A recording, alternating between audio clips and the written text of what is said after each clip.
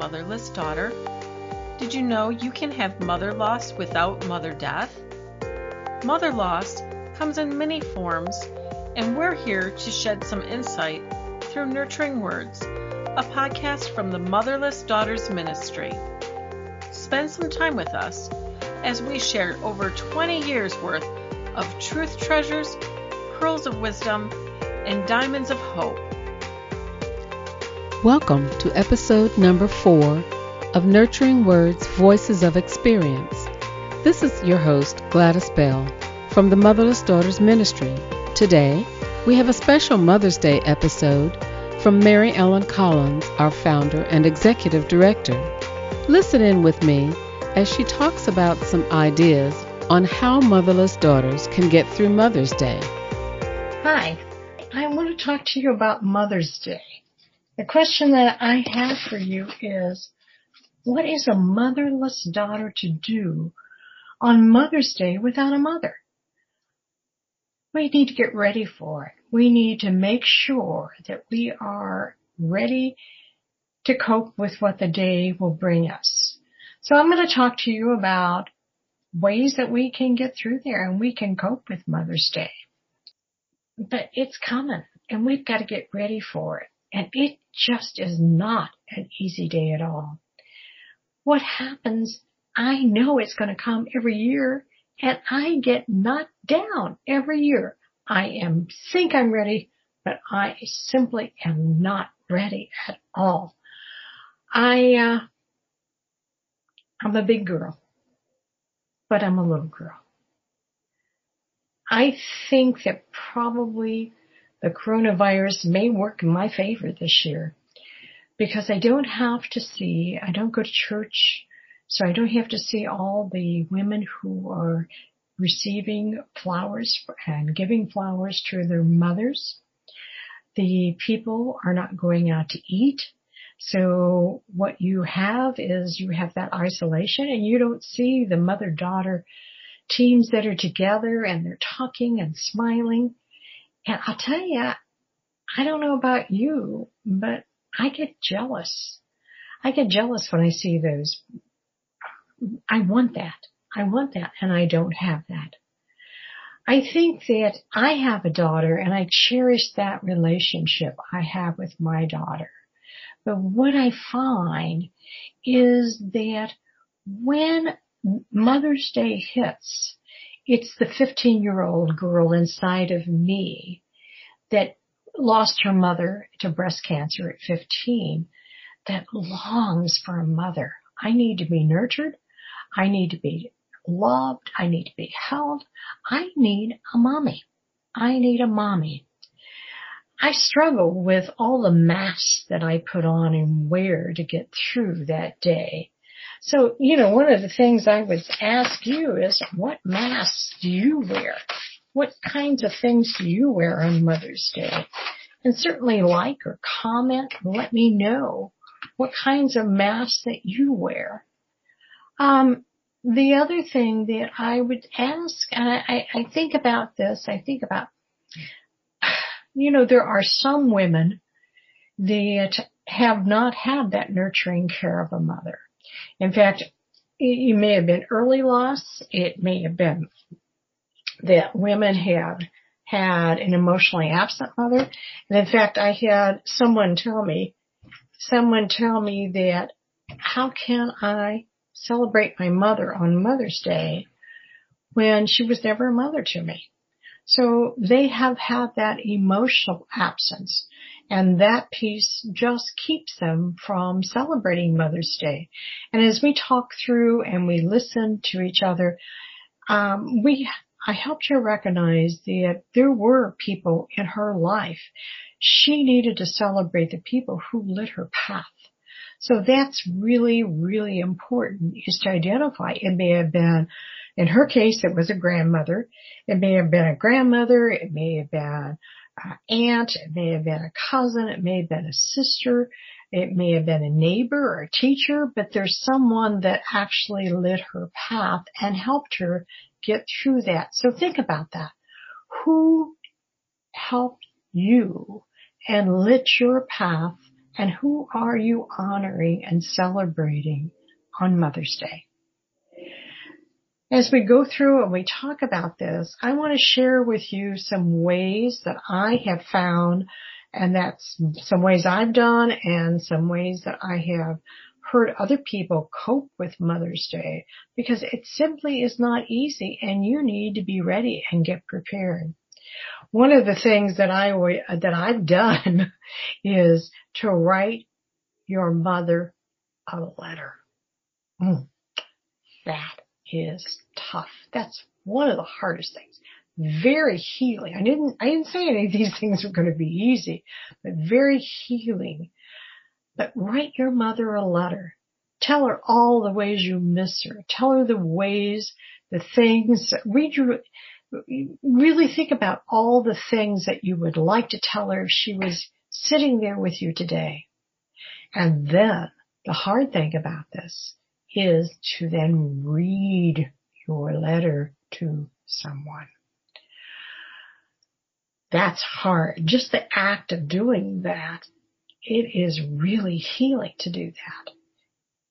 Very hard, but oh my goodness, it's powerful. I've done this. And when I did this, I will tell you, I cried. I cried so much that I couldn't read the words on the paper.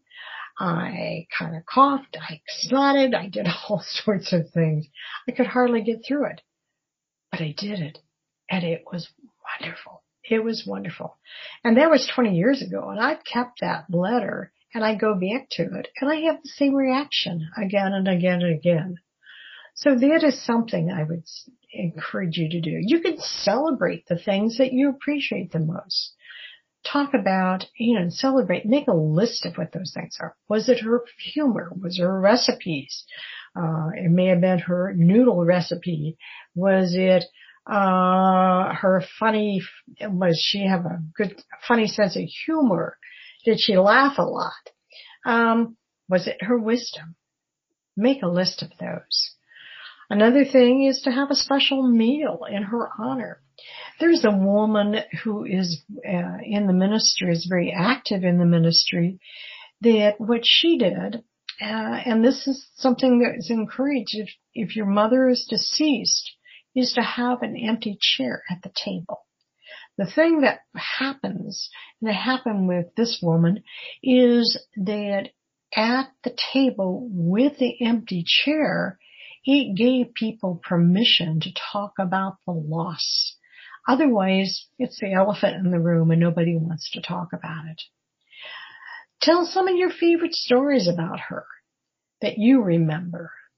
Not only are you focusing on good times, but the listener is learning more about you and your history.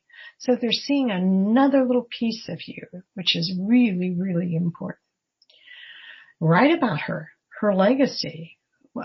Share it with your loved ones. And again, as I mentioned before, they're finding a little bit more about you also when you write about her. You are a reflection of her.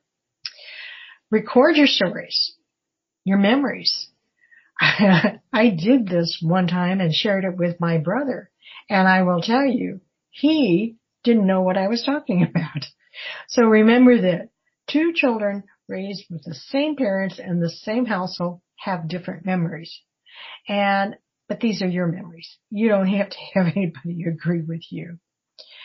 Another idea that was given to me was, particularly if you have small children, is to organize a balloon lift. And in that balloon lift, pardon my pun, but it is uplifting. And if you have children, make it ceremonial. So if they knew your mother, talking about their stories and then making it part of letting go of a balloon is really very, very healing. Another idea is to prepare your favorite foods that she made. My mother's was roast turkey, and I have her turkey roaster. And it's one of those really heavy things. I can't get it out of the oven once you get a turkey in it because it's so very heavy. One person shared with me that What they did was they planted tomato plants every year, and that was in honor of their mother. It was shared with me recently too that someone planted an azalea plant every year because in honor of their mother. The most important thing is really to be kind to yourself and give yourself grace and space so that you can actually be able, if it just means you have to stay silent and sit down for a while, that's okay. That's okay for you to do that. Because that's maybe exactly what you need to have. It's just that silence and just be quiet with things. Don't stuff your emotions. You may need to cry. And if you do need to cry, then do it. Crying is not a sign of weakness. It's a sign of strength. Because if you can show vulnerability, it means that you trust yourself enough to be vulnerable. That is so powerful. You are one powerful woman. Don't pretend. I hear people say, fake it. Fake it till you make it. And I think, who are you trying to fake? Who is that for? That's not healthy. That is not healthy, and it definitely is something that I think that you probably are the loser in that. So be very, very careful about faking it. Faking it means that you're not dealing with it. And the loss is real. So it's something that you have to end up dealing with. I would say do something good for yourself. Whatever that may be this day, do something good for yourself. The most important thing is to talk about it. Don't ignore it. Talk about it. Talk about it. Talk about it. And remember, if you have children, it's okay for them to see you cry. You're modeling behavior to them. Think about that. You're modeling behavior to them. So if you don't want to cry in front of them and you've had a significant loss, then what you're saying to them is, oh, when you lose someone, we don't talk about it and we don't cry about it. I don't think we want to do that to our kids. You know, one of the things that I think all of us received is we had to suck it up and we didn't talk about it and we pretended like it wasn't there, and it's not healthy. It's not healthy. So remember that you are modeling how to grieve to your children. It is not wrong to cry in front of your children. It is not wrong to cry.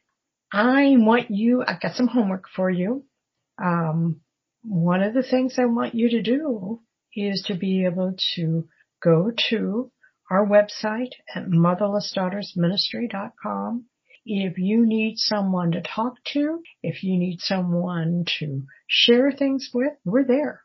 We will be there for you. Let me know if you like this broadcast, and particularly let me know if there are topics that you want to talk about, and we'll do this again, and we'll get better and better at it too as we go. And just remember, the end, you are not alone on Mother's Day. You are part of a huge community of women who understand. We get it. You will get through this. Thanks. There are so many precious pearls we discovered in today's episode. I think it's time we go oyster diving. There are 3 pearls or takeaways we can leave you with today. Number 1, one of the things we have to acknowledge is that the yearning for someone to nurture us, love us, and mother us will never go away. However, we can find other people to pour into us and nurture us. That is the key, to understand that there's a whole group of women out there who can do that for us. But we have to take the initiative to reach out and ask them. Number 2, another thing is that on Mother's Day, we need to celebrate someone who has given to us. It may be another family member, a teacher from the past, a neighbor, or a friend. Someone in your past who has poured into your life along the way. Number 3, and last but not least, we must be kind to ourselves and make space to talk about the loss. You are not alone. We are walking with you. Thank you for joining us on today's podcast. If you are in need of more nurturing words and voices of experience, we encourage you to listen to our other episodes, hit subscribe, and come check out our Motherless Daughter resources on our website at motherlessdaughtersministry.com. You can also find us on our YouTube channel and in our Facebook community, Motherless Daughters Ministry, where you will find support from over 9,000 women. We hope you'll come visit us, and we look forward to you joining us again next time. Until then, stay well.